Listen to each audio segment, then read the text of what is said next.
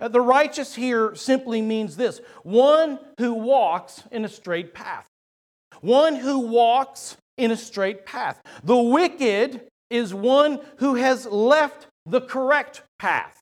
One who has left the correct path. Now, it's entirely possible, as God is communicating to the people of Israel at this time, that the wicked are a combination of those that know the Lord and those that do not know the Lord, yet they have the same attitude. Why are we serving God? It doesn't profit us anything. But then there are those that were the righteous. And again, those that desired to serve God, that were on the right path, they had the attitude, we get to serve the Lord. Now let me just stop and just pause for just a moment and say this. As I look at this congregation, Rebecca, my wife, as you know, but we have visitors here, so Rebecca, my wife, we've been in ministry for 22 years, and we've been part of several different churches, from being a youth pastor to a senior pastor, to a children's pastor, and I have to say this about Community Baptist, that as I look around, there isn't anybody in my heart as I think about it and as I observe and as I see, who is in the area of the wicked in the sense that, why do we have to serve the Lord? Or we've got to serve the Lord. I don't sense that attitude amongst this congregation. I don't. What I sense amongst this congregation is we get to serve the Lord. But perhaps as we look at this passage of Scripture, we as individuals, not as a whole, just need to pause and introspect in our heart. What is our attitude when it comes to serving the Lord individually? I'm not speaking to the whole body of Christ. I'm not even speaking to one individual person in my heart. I'm just communicating the gospel and the Word of God. And as you hear God's Word, just take a moment and just introspect your own heart. Are you going through the motions? Are you here today just going through the motions? When you sit down in the morning or the evening and you're studying God's Word and you're reading it and you're spending time in prayer, what is your attitude before God? Is it that this is just mechanical? I'm going to do my 3 chapters and check off a box and just move on. So as we go through these passages of Scripture, just take time to look at your own heart. There is no attitude or desire here to condemn the body of Christ, to challenge the body of Christ, because somehow this church has an awful attitude. It's not that at all. I look at the body of Christ here and I see the hearts, at least from a human perspective, and I see an attitude of desiring to serve God. But maybe there's a small portion in our own individual hearts where this lackluster desire of serving God is beginning to creep in. And so let's just take note as we look at Malachi chapter 3, again going back to verse 13. First, we're going to look at the unprofitable servant. The unprofitable servant. The unprofitable servant, as we're going to look at verses 13 through 15, has a contentious and complaining heart. He or she has a contentious or complaining heart, and God is going to, first of all, rebuke that heart. He's going to rebuke that heart. Look at the very first part of verse 13. He says, your words have been harsh against me. Your words have been harsh against me. The word harsh there in the Hebrew simply means to be terrible, strong, or arrogant. God is rebuking them. And we would be mindful as we think about such passages in Luke chapter 6 and verse 45 where it says, and Jesus said here, out of the abundance of the heart, the mouth speaks. Jesus is telling us how we can judge a person's character by the things that they say and the things that they do. What we say ought to equal what we're doing. Okay? And so Jesus is simply saying in Luke, out of the abundance, what is good in our heart, so it doesn't necessarily have to be something negative here. Out of the abundance, joy comes out of one's heart, right? Out of the abundance of the mouth. Out of the abundance of the heart, the mouth speaks. So that could be a good thing. It could be a negative thing. Okay? As we speak against brothers or sisters in Christ, privately or publicly, we can speak against them, and yet on the contrary, we can act as though we hate them. And so, or love them rather. And so we've got to be careful that our words match up with our life, Christ is saying. I do want to take you quickly to Ephesians chapter 4 and verse 29 as we're on this attitude of the Lord communicating to the congregation of Israel about the harshness of their words. Ephesians 4, and I just want to read verses 29 and 30 to you. Verse 29 says this, "Let no corrupt word proceed out of your mouth." The word corrupt there in the Greek is the word for rotten. So if you were to go in the marketplace, then the marketplace, they might go out there and they're looking for food and they would find some rotten meat or some rotten fruit. And so the scripture says, don't let this filth, like rotten filth, proceed out of your mouth. Let no corrupt word, let no rotten word proceed out of your mouth. But what is good for necessary edification, building one another up, that it may impart grace to the hearers. And then he goes on to say in verse 30, do not grieve the Holy Spirit of God. So in context, when we do have harsh or negative words that come out of our mouth, guess what we're doing as believers in Christ? We're grieving the Spirit of Christ. He is not pleased with that. And God is rebuking the people of Israel. And He's saying to them, listen, your words are revealing your character by what you're saying. By what you're saying. He again says in verse 13, your words have been harsh against me, says the Lord. And then God speaks for the people because He knows their heart. He can see their heart. And He says through them, yet you say, what have we spoken against you? What have we spoken against you? And so we see that God rebukes them. And then my second thought for the unprofitable servant is this. God reveals their complacency and their complaining heart. He reveals to them three things. Number one, starting in verse 14. You have said it is useless to serve the Lord. Now, I'll be honest with you. I wouldn't ever want those words to come out of my mouth. But certainly, it's sometimes seen in the way that we behave. We would never probably want to say those things, but perhaps based upon our attitude, we reek of it. We reek sometimes of that attitude. In verse 14, it is useless to serve the Lord. First of all, that was a blatant lie that they had believed. It was a blatant lie. The word worthless or vain in another translation means worthless, empty, fruitless. It has no real or lasting value. One author said it like this concerning this phrase. They saw their service as vain or empty, lacking any personal fulfillment.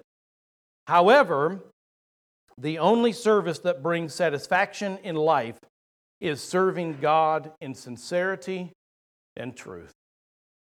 They said and they asked the question, God is revealing their attitude. It is useless to serve the Lord. Take a moment this morning. Now, you wouldn't probably say this. It is useless to serve the Lord. But maybe it's seen in our attitude. Maybe it's seen in our actions. Why serve in this mundane way or fashion? I think in just about every capacity throughout ministry, Rebecca and I and my family have probably done just about every service there could be done inside the church. And some of that sometimes has been vacuuming and cleaning. And sometimes that is seen as beneath us. But in my humble opinion, vacuuming up fingernails and raisins and cleaning toilet seats is just as important inside the service as what I'm doing right now before God, in the sense that God is watching our heart. But we could look at that mundane service of cleaning a toilet seat or something like that and be like, why am I doing this?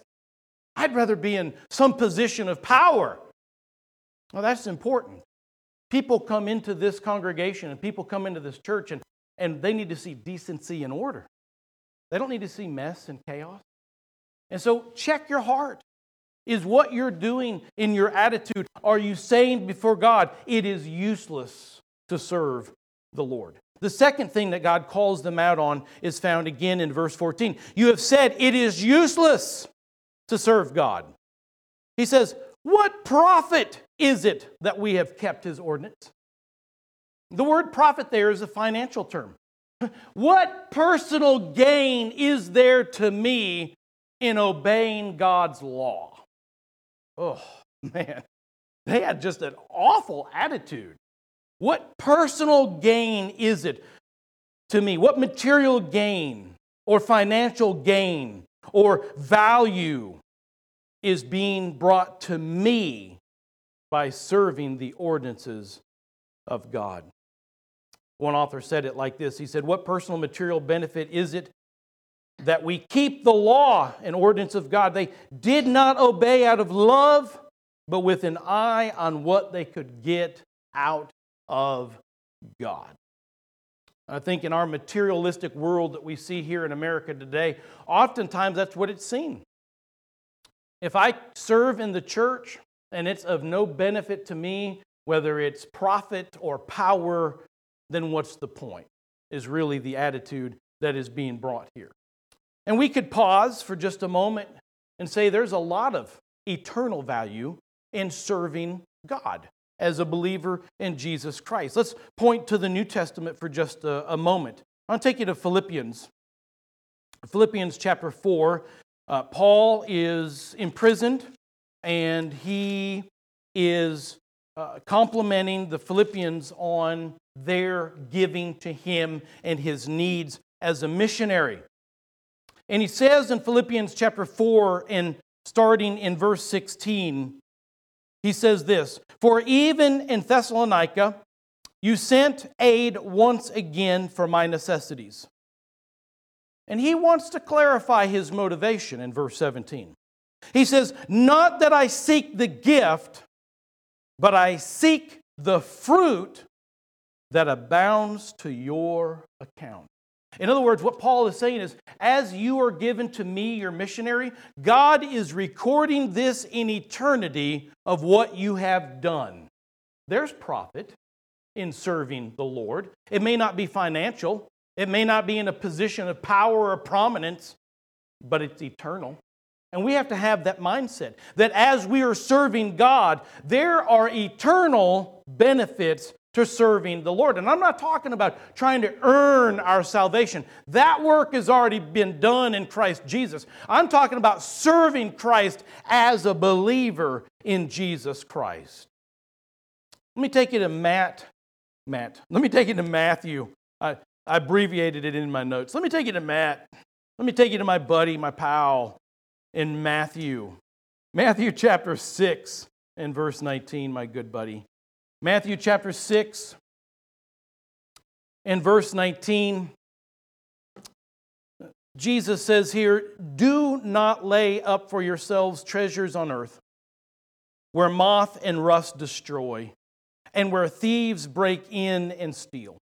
But lay up for yourselves treasures in heaven, where neither moth nor rust destroys, and where thieves do not break in and steal. For where your treasure is, there your heart will be also. Years ago, this is before we had the 5-pound flat screen TVs that we have today. I saw this TV set. Rebecca and I were both working for the school system. This is a long time ago, and we thought we were rolling into cash. At least I did. And there is this 5,000-pound flat screen TV that came out, and I wanted that thing. I paid $1,000 for that. And I'm sure that, Rebecca, you're probably still surprised I spent that much money being as tight as I am. But it was on myself. So I treasured this thing, man. We carried it like it was a baby. This TV set. That thing lasted us what? Just a few years? 7 years? 7 years. Oh, I loved that TV, other than the fact that it was so heavy, okay? And one day I tried to turn it on. It was gone. I mean, I had made a huge investment in this thing. $1,000. That was a long time ago. We don't even spend that kind of money on TVs today. I mean, unless they're like 3D and they're like the size of your wall. But, I made a big investment. But guess what? In the book of Matthew, it's rust. It's trash. It's dirt. It's gone. I literally gave it away, did I not? Some dude came to our yard sale, and we threw it in the back of his trunk. Okay, I don't know what he did with it. Okay, paperweight, I don't know. But it was worthless at that point. What if I had taken that much energy and put it into the things of God, rather than $1,000 in a TV set that is now gone, and that type of energy and love and desire? What if I had invested that in God? Well, then we would see the profit, wouldn't we? Because we're looking at things through the lens of the Scripture rather than what we can gain materially. And so the first thing that God reveals of their attitude is that they said it is useless to serve God. Check your heart. The second thing that we see is, what profit is there that we have kept His ordinance? What material gain, what prominence or position have we gained by serving God? But then thirdly, He calls them to task. Again, in verse 14, I'll read it again. I'll make emphasis where I want to be. You have said it is useless to serve God. What profit is it that we have kept His ordinance? Okay, and then to continue that thought, and what profit is it that we have walked as mourners before the Lord of hosts? In other words, what they're saying is, why are we going about acting remorseful for our national and personal sins? In other words, we're just going through the motions, and what has it gained us? Again, another author said this. He said, the skeptic's last charge was that mourning had yielded no profit either. The men had clothed themselves with dark clothing and had darkened their faces to convey grief and sorrow for the sin and plight of the nation, but concluded that their acts were useless. In other words, God, I'm going through the motions of piety, and I'm none the richer for it. They had a real bad attitude when it came to serving the Lord. And we're simply here today talking to the believer and just asking, are these any of the attitudes in your heart when it comes to serving the God? Do you begin to see it as useless? Do you begin to see it that there's no personal profit to it? If that's the direction that your heart is going, I'd say be cautioned, as God is revealing that this attitude towards those that He says are wicked, those that have left the correct path that God had laid out for them. He reveals their attitude. But secondly, with this thought of God revealing, He not only reveals their attitude, but He reveals their accusation of the Lord. Look at verse 15. It says, so now we call the proud blessed. And so here the people of Israel are saying, look at the heathen nations around us. Those proud pagans, God has blessed them. For those who do wickedness, God raises them up. And when those wicked people tempt God, God doesn't do anything to them. In essence, they're claiming that God is nothing more than a paper dragon. They're looking around the nations and they're seeing that this nation is blessed and that nation is blessed. And so what's the point in serving God? They're doing wickedly, and yet they're living in the lap of luxury. What's the point in serving God? If God's going to bless them in their wickedness, why should I, as a child of God, serve the Lord? I want to take you to Psalms real quick. Psalms chapter 73. And in this passage of Scripture, I want you to listen to the heart of the author here. It says in Psalms 73 and verse 1, it says, truly God is good to Israel, to such as are of pure heart. The author says this in verse 2, but as for me, my feet had almost stumbled. My steps had nearly slipped, for I was envious of the boastful when I saw the prosperity of the wicked. For there are no pangs in their death, but their strength is firm. They are not in trouble as other men, nor are they plagued like other men. Therefore pride serves as their necklace. Violence covers them like a garment. Their eyes bulge with abundance. They have more than a heart could wish. They scoff and they speak wickedly concerning the oppression. They speak loftily. They set their mouth against the heavens, and their tongue walks through the earth. Therefore his people return here, and waters as full cup are drained by them. And they say, how does God know? And is there knowledge in the Most High? Behold, they are the ungodly, who are always at ease. They increase in riches. Surely I've cleansed my heart in vain. I've done all this in vain, and washed my hands in innocence. For all the day long I have been plagued and chastened every morning. If I had said, I will speak thus, behold, I would have been untrue to the generation of your children. When I thought how to understand this, it was too painful for me until I went to the sanctuary of God. Then I understood their end. Surely you set them in slippery places. You cast them down to destruction. Oh, how they are brought to desolation as in a moment. They are utterly consumed with terrors as a dream when one awakes. So the Lord, when you awake, you shall not despise their image. Thus, he says in verse 21, my heart was grieved and I was vexed in my mind. I was so foolish and ignorant. I was like a beast before you. Nevertheless, I'm continually with you. You uphold me with my right hand. The author of Psalm 73, in essence, is saying this. I struggled in my heart when I looked at those that were doing ungodly and wicked things, and yet they were blessed materially. And I envied them. And I asked myself the question, why am I serving God then?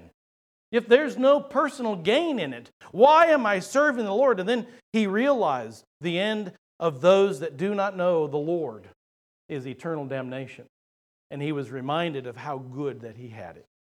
He was reminded of the blessing of knowing the Lord and having the eternal riches of glory.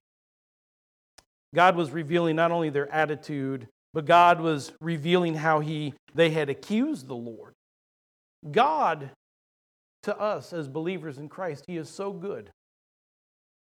We may have hardships and sorrow upon sorrow on this side of eternity, but when we pass, we have the promise of eternal life in Christ Jesus. We are a blessed people. We are a rich people because what Christ has done for us.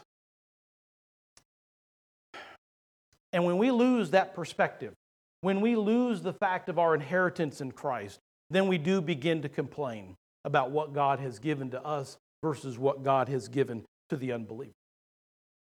But here's the second thought that God begins to reveal in verses 16 through 18.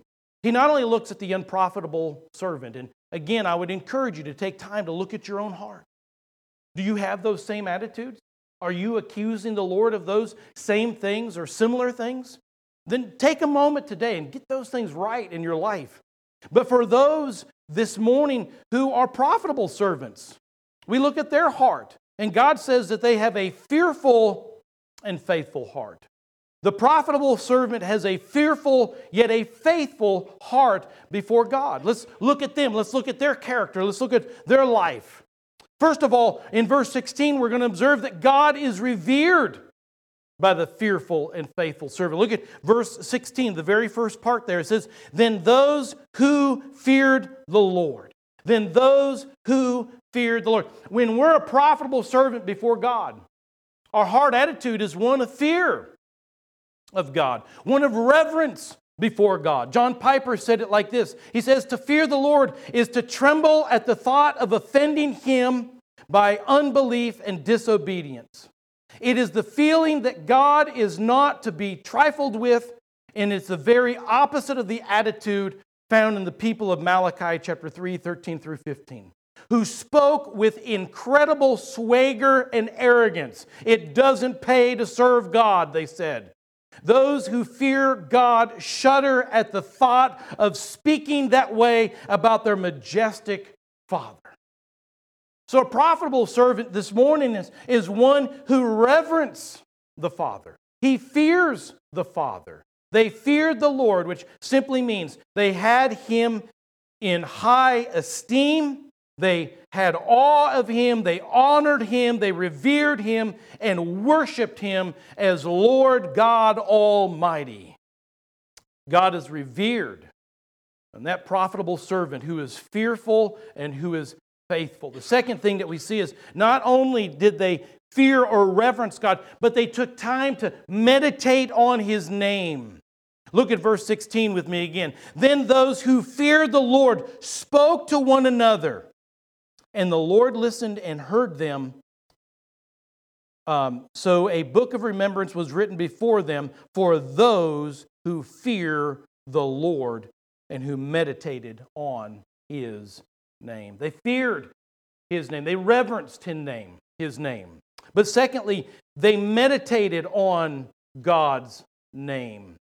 And when we meditate on His name, when we meditate on Him, we learn of His person, His qualities, His doctrine, His ethical and moral standards. They spoke also of the Lord's name in contrast to Malachi 1:6, where they dishonored the Lord's name.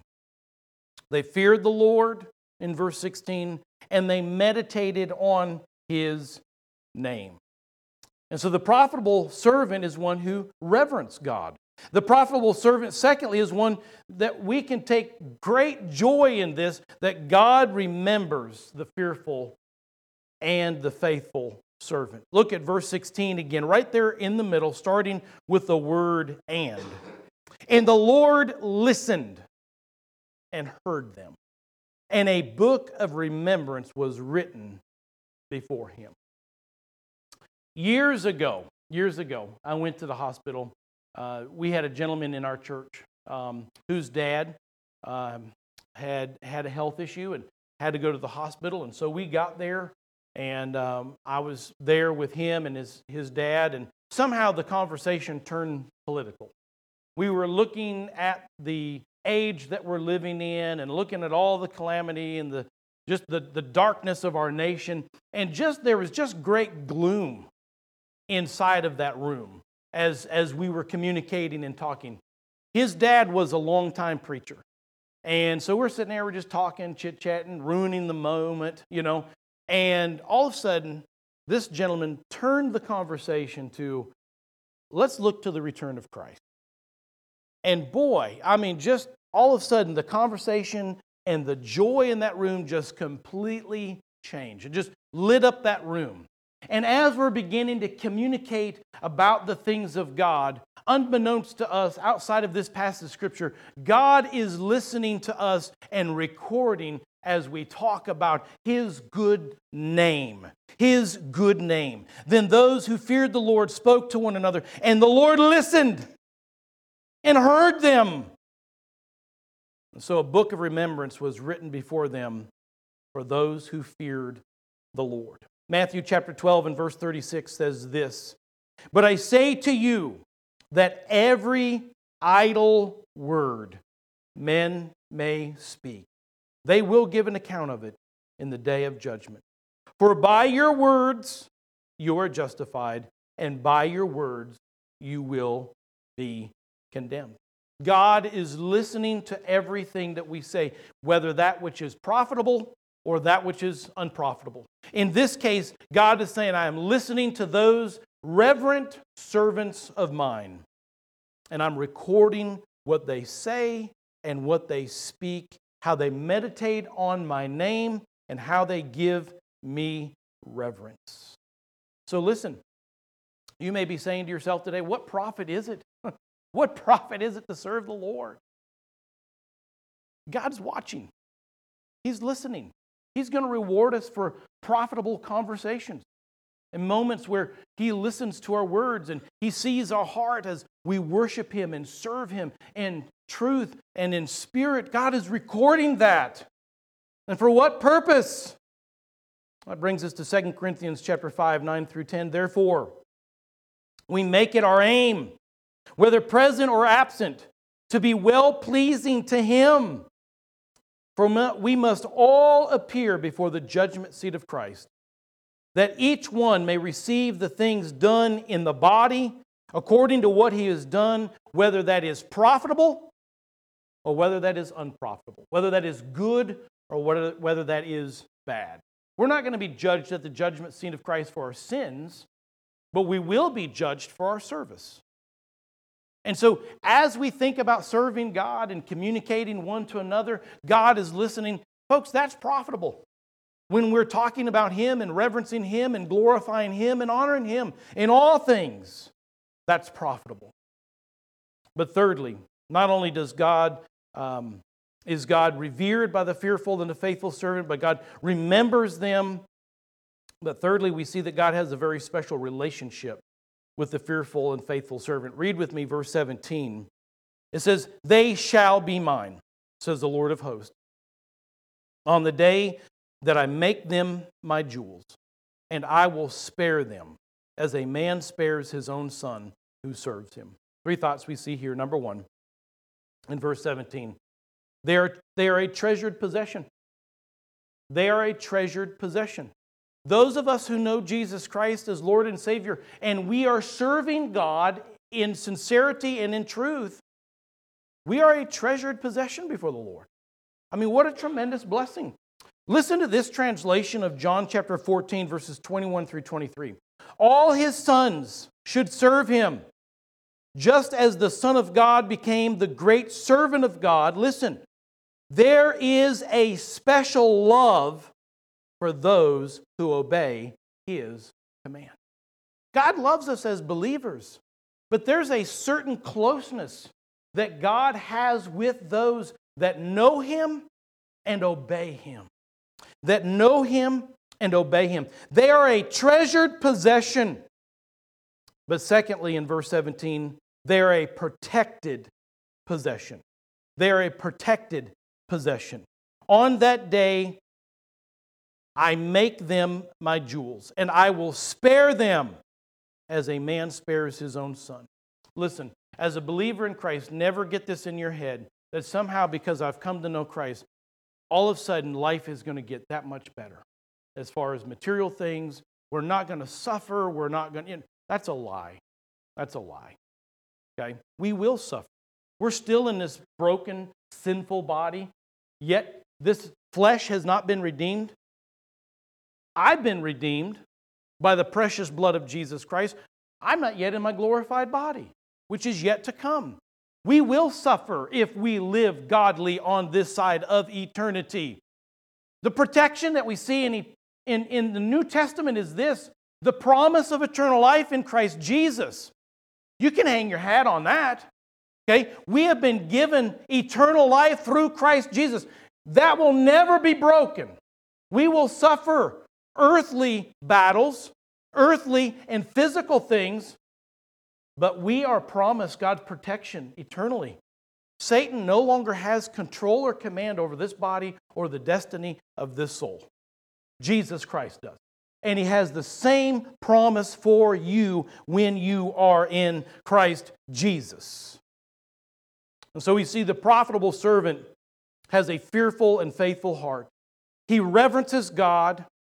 He understands that God remembers us and what we do for Him and for His glory. And we have a personal relationship with the Lord. There is a special love for those who obey His commands and try to do still more just to please Him. Let me conclude with these thoughts. First of all, what is your attitude, in conclusion, when it comes to serving the Lord? Somebody asks you here in the church to do something. What is your attitude towards that? Do you complain about it? Do you see it as an opportunity for gain? Whether that gain is for profit or the position of power in the church?